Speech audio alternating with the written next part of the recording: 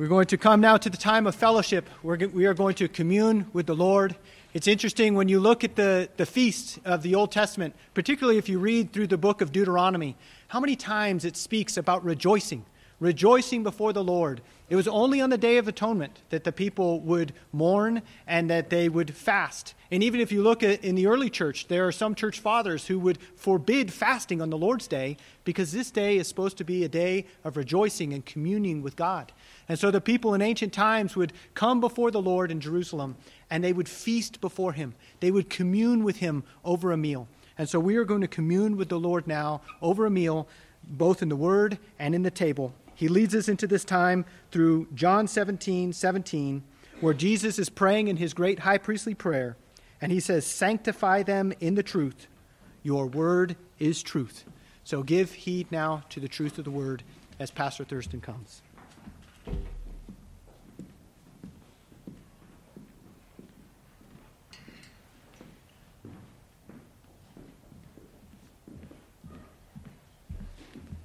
I invite you to turn in your Bibles to Psalm 125. We're continuing our study of the songs of ascents, 15 songs that God gave his people to sing as they made their way to Jerusalem and to worship him in the Old Testament. But for us, the New Jerusalem, every one of us is disciples of Christ, ministers in God's kingdom, servants of the Lord, children of God. We likewise are making our way to the New Jerusalem. We just sang about that glorious time when Christ comes back, when we set our feet on the shores of Canaan. He's talking about the new heavens and the new earth. And that's where we're going. So God gave us 15 songs to learn. They're to be memorized. And in the context, at least their content, their message. And in that context, they're to be sung and meditated upon. And therefore, they're to be embodied in our lives as we make our way to the New Jerusalem. As we live our lives in this fallen world, these songs are given to us towards that end. That being said, Psalm 125 is the sixth psalm that God has given us here. The first five, I won't review them, but you've got to review there in your outline what the content was and the basic message. This psalm is, once again, another twist, different from the previous five, and addressing a very specific need on the part of God's people. That being said, brothers and sisters, this is God's word. This is the word of our King. And therefore, it's appropriate for us, as in the ancient world, that when the words of a king were read, you stood. We're going to stand out of reverence and respect for our Lord at the reading of his word. So please stand together with me. Psalm 125. Those who trust in the Lord are as Mount Zion, which cannot be moved, but abides forever. As the mountains surround Jerusalem, so the Lord surrounds his people from this time forth and forever. For the scepter of wickedness shall not rest upon the land of the righteous, that the righteous may not put forth their hands to do wrong. Do good, O Lord, to those who do good, and to those who are upright in their hearts. But as for those who turn aside to their crooked ways, the Lord will lead them away with the doers of iniquity. Peace be upon Israel. As far as the reading of God's word, let's pray together. Father, thank you so much for the privilege you've given us now to come with Bibles in hand and notes and sitting on the edge of our seat, taking notes and fellowshipping and studying your word together. Lord, we pray you'd bless this time of study. And that, Lord, in the process of the study, your Spirit would take these words and impress them deeply into our soul. That, Father, we would hear more than just a message, but that, Lord, we would receive a worldview, a way of thinking, a paradigm shift, such that we would live in this state of sin and misery as aliens and strangers, as pilgrims, longing for their heavenly home. Father, give us the grace so to do. We pray this as we fellowship with you in your word. We pray this in Christ's name. Amen. Please be seated.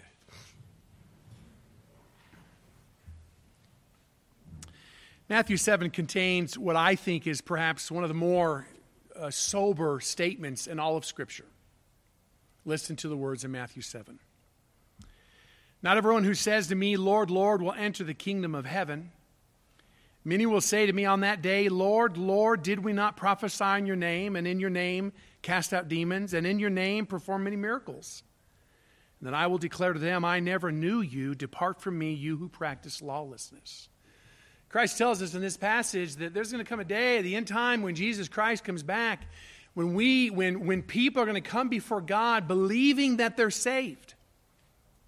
And thus they'll address him as such. In verse 22 or 21, not everyone who says to me, Lord, Lord. They're going to address him as Lord. And not only are they going to address him as Lord, but they will have been people, men and women, who have engaged in incredible acts of service in God's kingdom. Verse 22 of Matthew 7. Many will say to me on that day, did I not prophesy in your name, cast out demons in your name, perform many miracles in your name?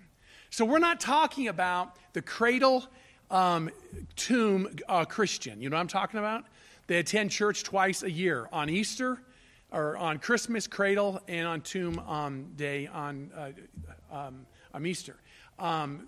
We're talking about people who are leaders in the body of Christ. I mean, they're prophesying. That means preaching.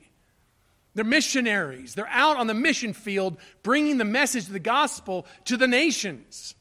We're talking about people who in Paul's day cast out demons in Christ's name. We're talking about people who did miracles in Christ's name. So we're talking about Green Berets, people who you and I look up to in the context of the local body. I would supplement this with 1 Corinthians 13. People who have spoken with the tongues of men and of angels. People who have faith, so much faith, so as to remove mountains. And yet these very people, these spiritual Green Berets, if you will, these people we look up to, they're going to receive this word from Christ on that day. I will declare to them, I never knew you. Depart from me. It's a sober passage. It makes me appreciate Paul's exhortation, 2 Corinthians 13, where he says, test yourselves to see if you're in the faith. Examine yourselves. Or do you not recognize this about yourself, that Jesus Christ is in you, unless indeed you fail the test? In essence, 2 Corinthians says, don't presume, Christian. Every one of you here, do not presume you're saved. That's a dangerous place. Why? Because according to Matthew 7, it's not just it's not people who don't know Christ who on the last day are going to find out, wow, I'm sentenced to hell. It's people who we look up to in the church who are leaders. People we want to emulate. Missionaries. Elders. Deacons. Name it. They're the ones who are going to hear on the last day, depart from me, I never knew you. Well, that raises a question. How do we know we're saved? On what basis do we examine ourselves to see if we're in the faith? Well, I hope right now, immediately, you know it can't be based upon your religious deeds, your religious activity. It can't be because of your good things. Because think about it, if missionaries and preachers and elders and leaders who've done so much sacrifice, casting out demons, miracles, on and on and on, if those people aren't saved, if that doesn't save you, then brothers and sisters, there's nothing you can do that can save you. Nothing. So whatever the answer is, I don't know what it is yet, right? We might be saying, but it can't be based upon Matthew 7, upon our religious activity. Well, what is it based upon? Psalm 125 helps us towards that end. This psalm was written to commend and encourage saving faith. It was written to commend and encourage genuine believers of God in contrast to false believers. That's what this psalm's all about. It's, as I put here, it's a saving faith, a commended. It's a commending genuine servants as opposed to those missionaries and leaders and teachers amongst us who aren't saved. Let's get into it. As this is a psalm, it was written to be understood as a whole. So they have no problem putting the context and why this psalm was written way in the middle of it, okay? But for us to understand this better, we need to begin at verse 3 because it tells us what the context is. So let's begin by looking at the context of this psalm. What's the context when this psalm was written? And then we're going to discuss it. Notice with me verse 3. For the scepter of wickedness shall not rest upon the land of the righteous, that the righteous may not put forth their hands to do wrong. So we're talking about a time, very broad. We do not know from that, that's all that we've got. We don't know when this was written. We don't know why it was written. We don't know who wrote it. We know it's in God's word, but we don't know the context behind it. And you know what? It's probably written accordingly. It was probably written for the purpose of being very broad, very, very general. Why? So that this would be applicable to all God's people in all places at all times. Think of it. We're talking about the scepter of wickedness. We're talking about a king. Evil kings, wicked kings ruling over the nation in which God's people live. Well, brothers and sisters, that about describes every Christian, every child of God over the last 3,000 years. Save a couple moments. Most Christians over the last 3,000 years have lived in kingdoms and nations where the scepter was wicked. Let's define that word wicked. It's the opposite of the Hebrew word tzaddik. The Hebrew word tzaddik means righteous. This word, rashe, is a word, it's the exact opposite of righteous. Well, what would a righteous throne, a righteous scepter be? Well, a righteous scepter, we know that from the Old Testament, is a king who rules according to God's word. A king who upholds God's word, a king who knows God, and a king who seeks to have God's people know God. A king who lives to honor and glorify God, not themselves. That's what that king would be. Therefore, a scepter of wickedness would be the exact opposite. It would be a king who didn't care about God, who didn't care about God's word, who didn't care about upholding God's word, and didn't care about God's glory. He cared more about his glory and the glory of certain people.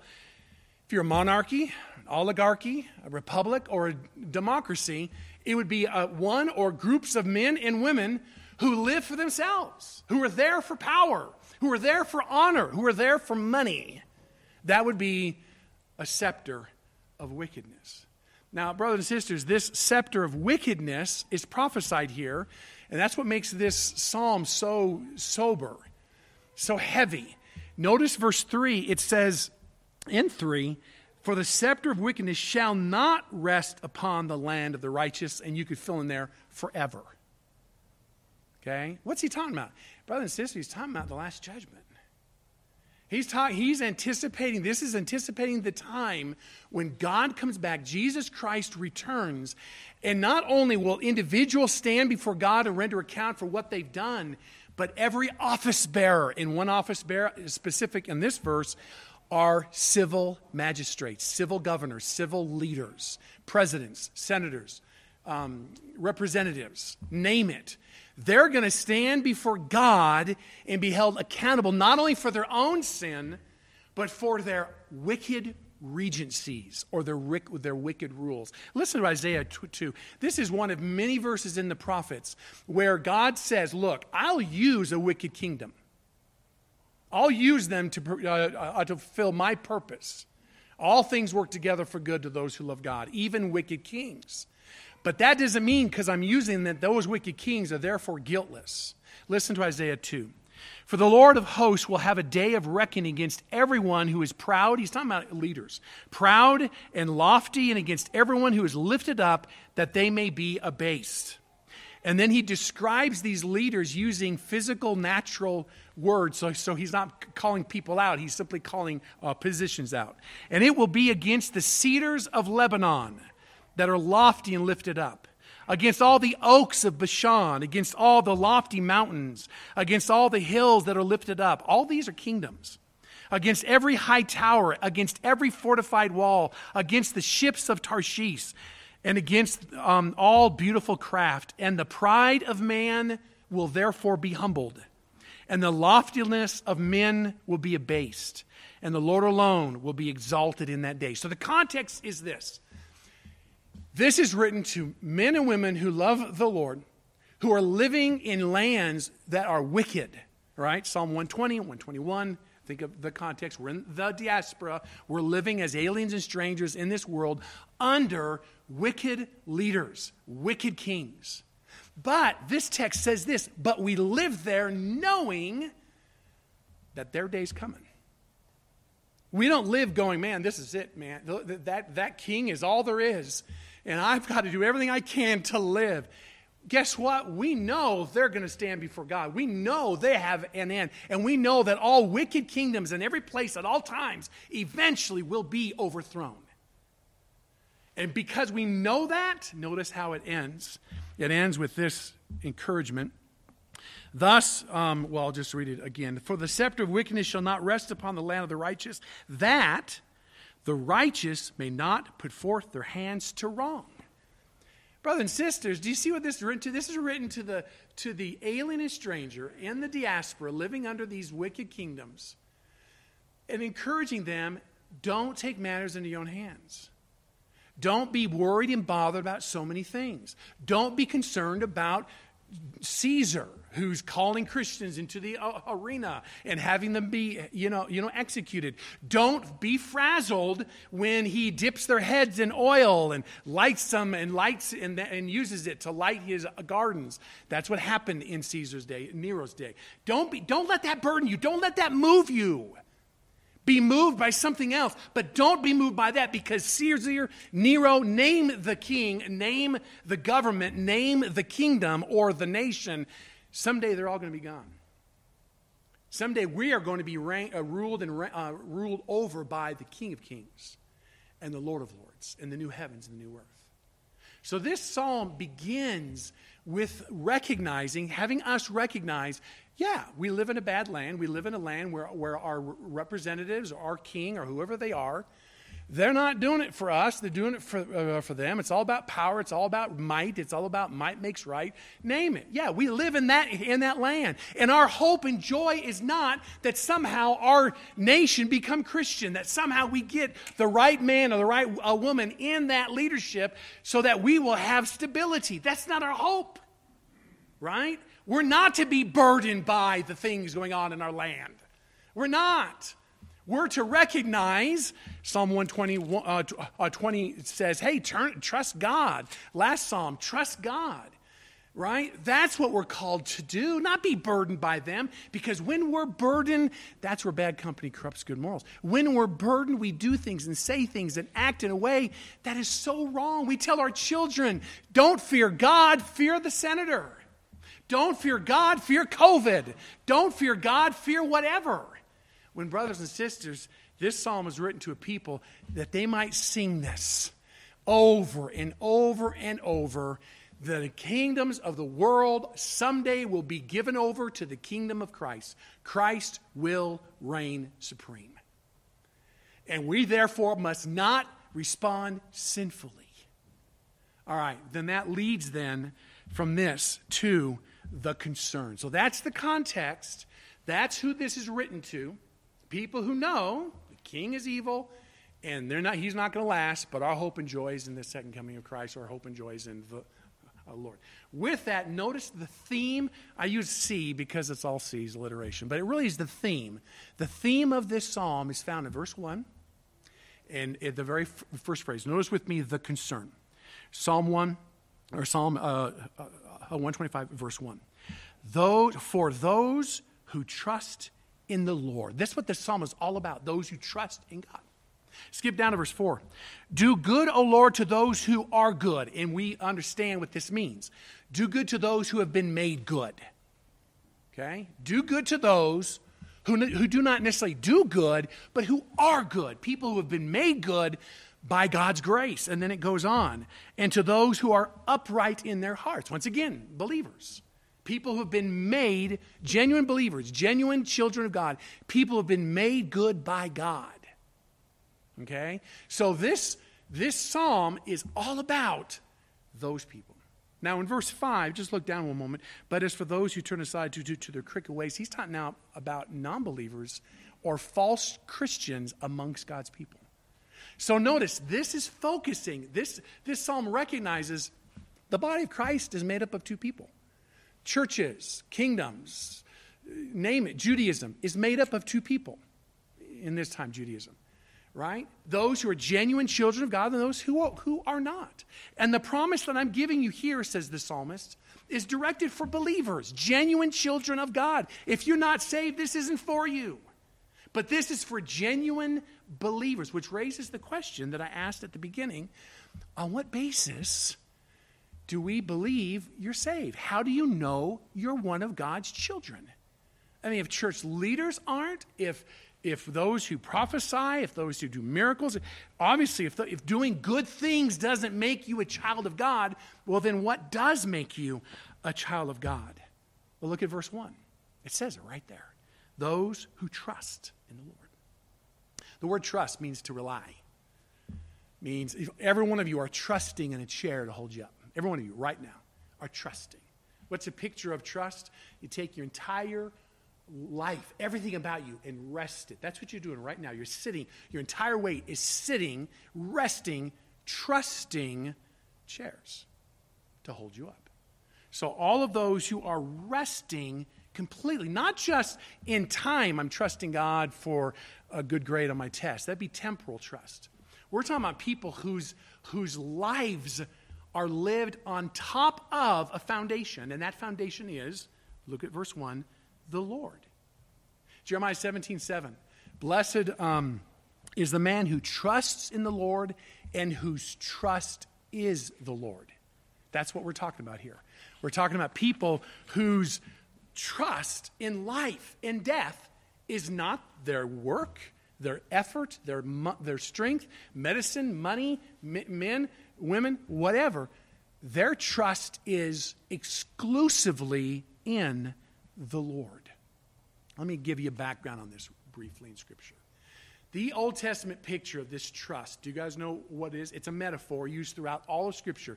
The Old Testament metaphor or picture of this kind of trust is found in the sacrificial system. You might say, oh, it's when Abraham sacrificed his son. You can think of all different examples, but it's the sacrificial system that saturates the Old Testament. What was that system?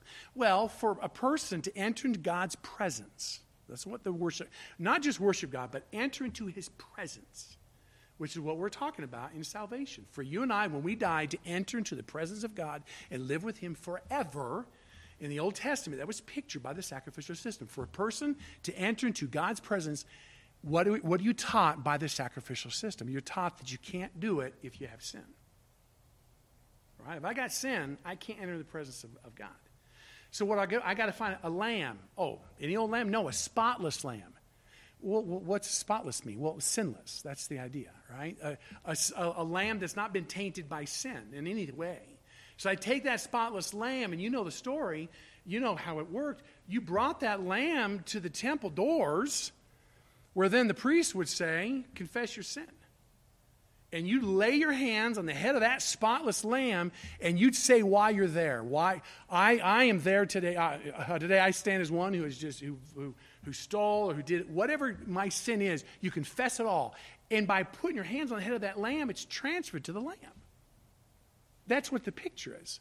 And then the priest pulls out a knife, really sharp knife, and gives it to you. And you're called to slit the animal's neck. Okay? So what's it being pictured? You're saying, my sin deserves death. Right? And because my sin now is on this spotless lamb, it died in my place. So it's this beautiful picture of substitution. I can take a sinless lamb and have it die in my place. But not before my sins are placed on that sinless lamb. Brothers and sisters, that is a picture of Jesus Christ. That's what that was picturing. John 1, when John the Baptist saw Christ for the first time in his public ministry, John said, behold, the Lamb of God who takes away the sin of the world. What does he mean by that? He's thinking Old Testament sacrificial system. That's the Lamb of God. That's the spotless Lamb that we place our hands upon, transfer our sin to, and he dies in our place. And we live instead of him. We get his life, he gets our death. And that's exactly what Isaiah is talking about in Isaiah 53 when it says, all of us like sheep have gone astray. Each of us has turned to our own way, but the Lord has lain or taken all of our iniquities and placed them on him. Do you understand that? the word we use when that takes place is the word trust. So, for example, in Acts 16, when the Philippian jailer heard the gospel from Paul and Silas, and he asked Paul and Silas, well, what must I do to be saved? What did they say? Do you remember? Paul and Silas said, believe, trust. Trust in the Lord Jesus. Place everything about you on Jesus Christ, and you shall be saved. Okay, so that's the idea behind trust. And that's what this psalm is all about. Those who trust in the Lord. Get this, brothers and sisters. You could speak with the tongues of men and of angels. You could have so much faith that you could say to a mountain, be lifted up and thrown into the sea. Oh, this is 1 Corinthians 13. You can speak with the tongues of men and of angels. You can prophesy. You can cast out demons in the name of Jesus Christ. You can call Jesus Christ Lord all day long. But if your trust is in your religious activity, if your trust is in you in any shape or form, you are not saved.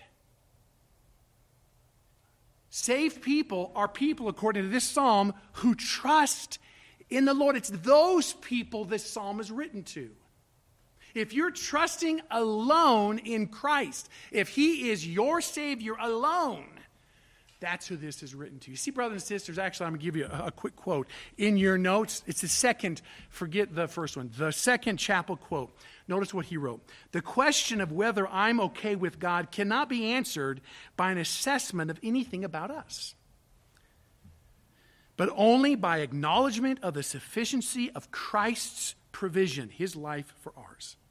His work alone can make us right with God. And when we believe His work applies to us, that's the good news of God's unlimited grace. See, brothers and sisters, the problem is we have a bad heart and a bad record. What's our record? Romans 3, all have sinned and fall short of the glory of God. We have a bad record. We have sin. The wage of sin is death. Our bad record means we must die. Romans 6, 23. But we also have a bad heart. So Romans 3:10 says these words. I'm going to start in 13. Their throat is an open grave. Talking about you and me without Christ. The throat is an open grave. Their tongues keep deceiving. The poison of asp is under their lips, whose mouth is full of cursing and bitterness. Their feet are swift to shed blood. Destruction and misery are in their paths, and the path of peace they have not known. There's no fear of God before their eyes. So we have a bad record and a bad heart. What did Jesus Christ come to do? First, He came to deal with our record. Listen to 2 Corinthians 5:21. He made Him, God made Christ, who knew no sin, to be sin on our behalf, that we might become the righteousness of God in Him. Jesus Christ, when He came, died on the cross, He died in place of us, our sin. He died for our sin. His death was the justice that our sin deserves. All have sinned and fall short of the glory. The wage of sin is death. So when He died, He received our death. What did we receive? His righteous standing, His right standing, His righteousness. Okay, so Christ came to deal with our bad record. He also came to deal with our bad heart. Ezekiel 36 says this. I will give you a new heart, and put a new spirit within you. And I will remove the heart of stone from your flesh and give you a heart of flesh. And I will put my spirit within you and cause you to walk in my statutes, and you will be careful to observe my ordinances, and you will live in the land that I gave to your forefathers, ultimately speaking of a new heavens and new earth. So you will be my people, and I will be your God. So Jesus Christ came, not only dealt with our bad record, He also dealt with our bad heart, such that in Jesus Christ, guess what? Our record is now clean, and our hearts are now washed, such that now we stand before God. Yes, we still sin, but we're not guilty of violating the law of God. Why? And how is that received by us? How? Psalm 125, verse 1, those who trust in the Lord. That's what this psalm is all about. All right, if you're trusting in God, what's the result? So this psalm is to commend and to encourage those who trust in God. What's the result? Notice with me verse 1b. Those who trust in the Lord are as Mount Zion, which cannot be moved, but abides forever. All right, in Palestine, there's the central mountain plateau. On the Mediterranean, it's known as the Shephelah. When you walk into the shores, that's the Shephelah, that's the farming part of Palestine. Then it goes up to these mountains, the central mountain plateau, and it's a mountain range. It literally has peaks, multiple peaks up and down Palestine. Well, one of those mountain peaks is Mount Zion, where Jerusalem, the city of Jerusalem, was built on. And so he says this, if you're standing upon Jesus Christ, if your trust is God, do you know what you're going to be like? Living in a land with wicked kings, so keep verse 3 in mind, wicked kings who serve wicked ends and do horrible things. Do you know what you're going to be like? You're not going to be tossed to and fro by waves. You're going to be as Mount Zion.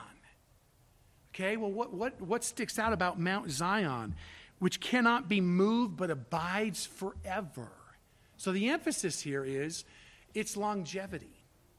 Think of it. Abraham, when he got to Palestine 4,000 years ago, roughly, 3,800, Abraham stood on Mount Zion. That's where he offered Isaac. That's where he offered Isaac on Mount Moriah, which is Mount Zion. He stood on that mountain. 2,000 years later, Jesus would be crucified on Mount Zion. He would walk with his disciples on Mount Zion. 2,000 years later, it hadn't changed. It's still there.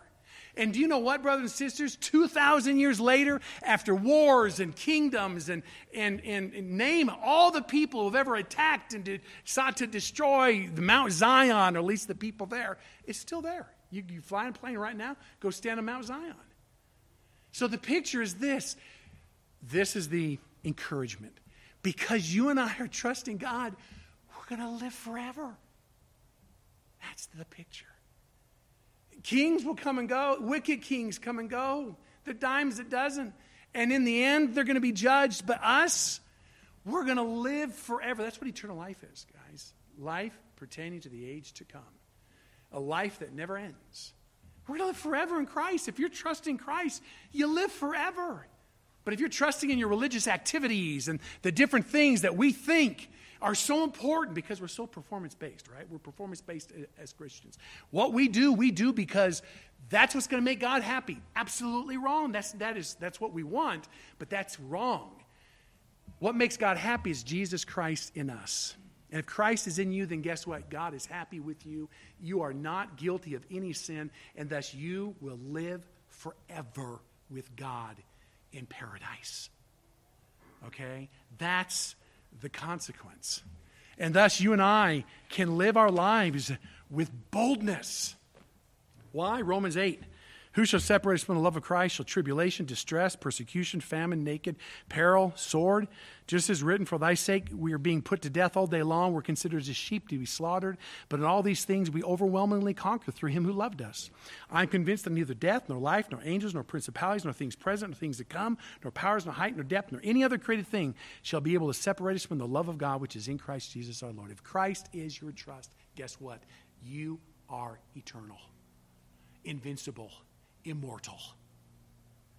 So live in a land with wicked kings. Live in a land where they do these horrible things. And don't be burdened, because you're going to outlive them. I love this quote from C.S. Lewis. Look at Mount Zion. It's been there now for 4,000 years, more than that, right? Since the beginning of the world, it's been there. Guess what, brothers and sisters? That they are mortal. That mountain is mortal. Right now I'm speaking to immortal beings. You're going to last longer than the mountains. Do you understand that? And this is saying you're going to last longer than the mountains with God in glory. Talk about encouragement. If your trust is Christ, the consequence is you will live eternally with the Lord. Incredible.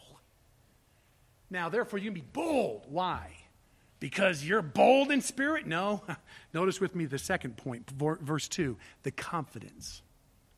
As the mountain surrounds Jerusalem, so the Lord surrounds his people from this time forth and forever. Quickie.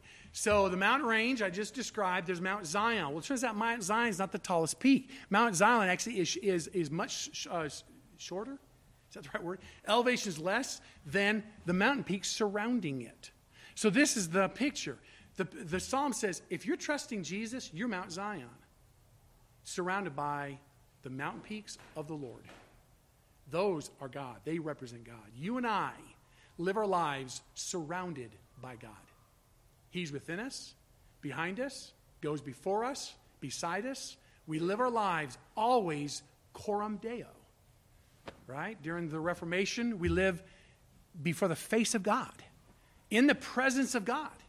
And this God obviously cares for us and guides us and protects us. That's the God in whose presence we live. But get this, the emphasis of this, let's read again. As the mountain surrounds Jerusalem, so the Lord surrounds his people from this time forth and forever. The emphasis is not just in the fact that God is omnipotent, all-powerful, and eternal. That's not it.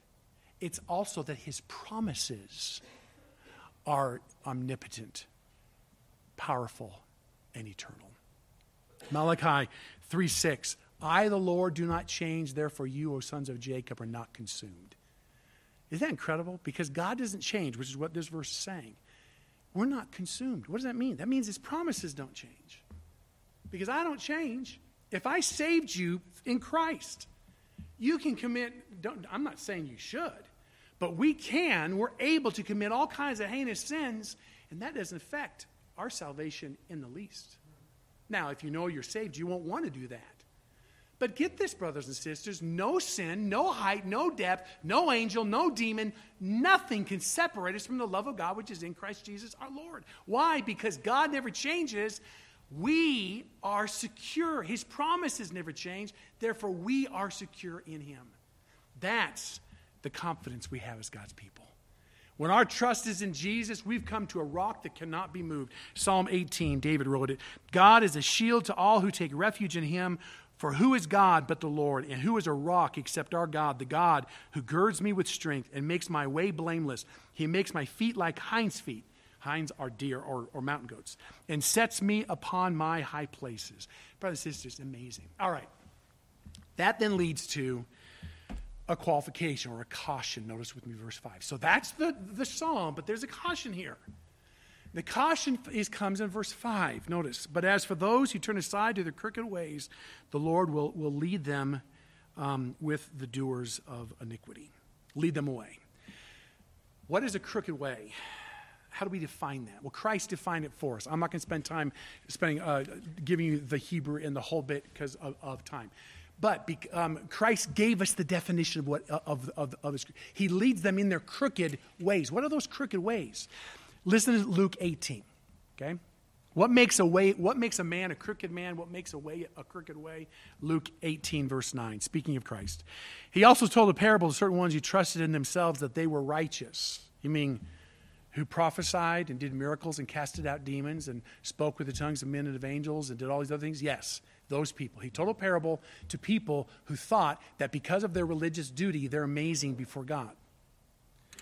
He said, 2 men went into the temple to pray. One a Pharisee who prophesied, cast out demons, and did miracles.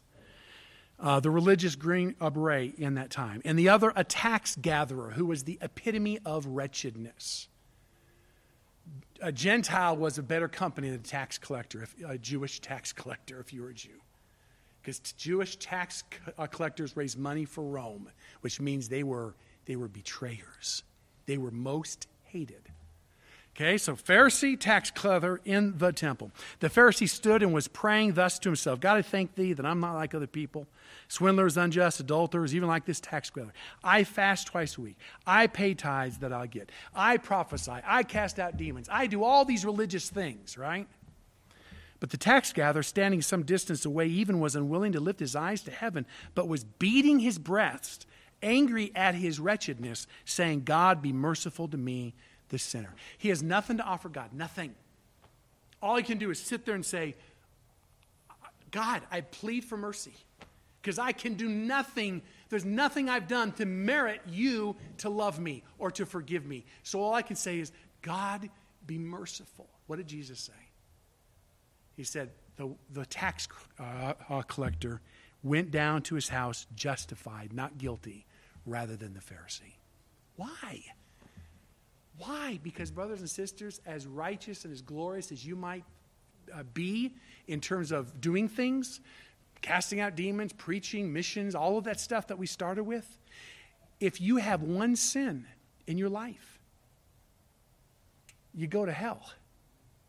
And because of that one sin, our disposition is to look upon those things thinking that will placate God. I do all these things, God must love me. You know what that's called? That's called pride. I think I merited enough. I'm a good enough person that God could love me. You know the greatest sin you could ever commit before God? Do you know what it is? It's pride. Proverbs 6 gives a list of 7 wretched sins before God, the top 7. And the first one on that list is pride. There are 6 things that the Lord hates. Yes, 7 which are an abomination to him. Haughty eyes, pride. James says, God is opposed to the proud, but gives grace to the humble. He hates the proud. He damns the proud. He's opposed to the proud. So this comes and says, brothers and sisters, you trusting in Christ alone, you're as Mount Zion surrounded by those mountains. You cannot be moved. You are God's people. You are the beloved of God. So stop allowing the world in which you live to dictate your agenda, to drive you and move you, to make you worried and bothered about all kinds of things. Stop living like that. Trust your God. You go, great, that's the whole body. Yeah, but guys, there's some amongst you who aren't trusting God. They look just like you. In fact, they look even better than most of you. They're the ones prophesying. They're the church leaders. But their trust is themselves, not the Lord. And because of that, what's going to happen to them? They're going to be led away with the wicked kings as well into hell. So it's a very sober psalm as we sing it. Basically say, hey, Christian, where's your hope? Where's your confidence? Where's your joy? That's what this psalm's asking. What is it? It's Christ. If that's the case, then you can live with confidence in a world that's filled with gloom and doom. Why? Because you're living in light of tomorrow. Right? So notice how this ends. The cry, I would have said the prayer, how we should pray. So this is a psalm we're to sing, and we end by praying. And this is the prayer he wants us as people trusting in Christ to pray. 1, do good, O Lord, to those who do good and to those who are upright in their hearts. We're almost out of time, so therefore I have a lot I want to talk about prayer here. Right? Prayer is not the means by which God changes things in this world. Prayer is the means by which we are realigned with God's priorities, principles, and purposes. That's what prayer is. So why would we pray for God to do good when we know, Scripture says, we know God causes all things to work together for good to those who love God? Why would we pray for God to do that? Because, brothers and sisters, that's a prayer God will always answer yes. In other words, pray the promises of God. Why would you praise them? They're promises. Because it realigns your thinking, your priorities, your standards. Your prayer is not, God damn the king. That's what we want to pray when the king does bad things to us and kills Christians. God, vindicate my name. I got fired because of something. Vindicate me. God, give me money. God, give me power. Give me success. God, give me all these things that I want. This psalmist says, no, he doesn't want you praying those things. He wants you praying that God would do good for his people, and he's going to. And then notice how it ends. It ends with another prayer. Verse 5b, peace, shalom, be upon Israel. This is incredible. He doesn't pray that his world change. How does the psalm end? He prays that God would enable the Christian to have peace in a turbulent world. You get that, guys? I've shared this, C.S. Lewis's great treatment on magic and science. They came up at the same time after the Renaissance. We think magic would have been characteristic of the Middle Ages when people were, uneducated. He says, no, you rarely read about magic in the Middle Ages. It all comes after the Renaissance. And magic and science have one thing in common. Both are seeking to manipulate the world in which it lives. Now, magic fell away. None of us really believe in magic anymore. No one does in our culture, maybe. Science won out, says Lewis. But notice what won out. One means by which you and I endeavor to manipulate our world. And then his comment's this: such a far cry from how God's people lived in Scripture and throughout all of the ages. God's people did not live seeking to try to manipulate the world. Now, there's nothing wrong with science. Don't misunderstand that. Lewis is not saying science is bad, but it's the motive. Christians live in this world not seeking to manipulate the world to make it more homey and more easier to live in, because quite frankly, I don't want to die. I want to live forever here. I don't. No, brothers and sisters, our call is not to manipulate the world so that it makes it easier for me. Our call is, God, transform me that I might know your peace in the midst of a turbulent world. Isn't that what we're after? Peace like a river, sorrows like sea billows roll. Whatever my lot thou's taught me to say, this is the heart of peace. It is well with my soul. Psalm 125. We're out of time. Let's make sure we fellowship around this over our fellowship meals. What a wonderful psalm. Let's pray. Father, what an incredible psalm before us, given to your people to not only be learned, but sung all the time as they travel to the New Jerusalem. God, give us the grace to learn this song. Give us the grace to teach this song to our children. That, Lord, we would raise children who would sit at the feet of Christ and call that glory, rather than Martha's, who would long for help and attention and call that glory if she got it. Give us the grace, O Lord, to be a people who are happy to live in the fallen world in which we live, so long as we know Jesus Christ is our Savior. And thus it is well with our soul. Lord, the body they may kill, but your truth is forever. We stand upon that truth and upon you this day as we trust in you, our Lord. Give us that enduring faith, O God, that is enduring not because we're so strong, but because the object of our faith is so awesome and glorious. You are God. So God, be our trust, our hope, and our joy. We pray this in Jesus' name. Amen.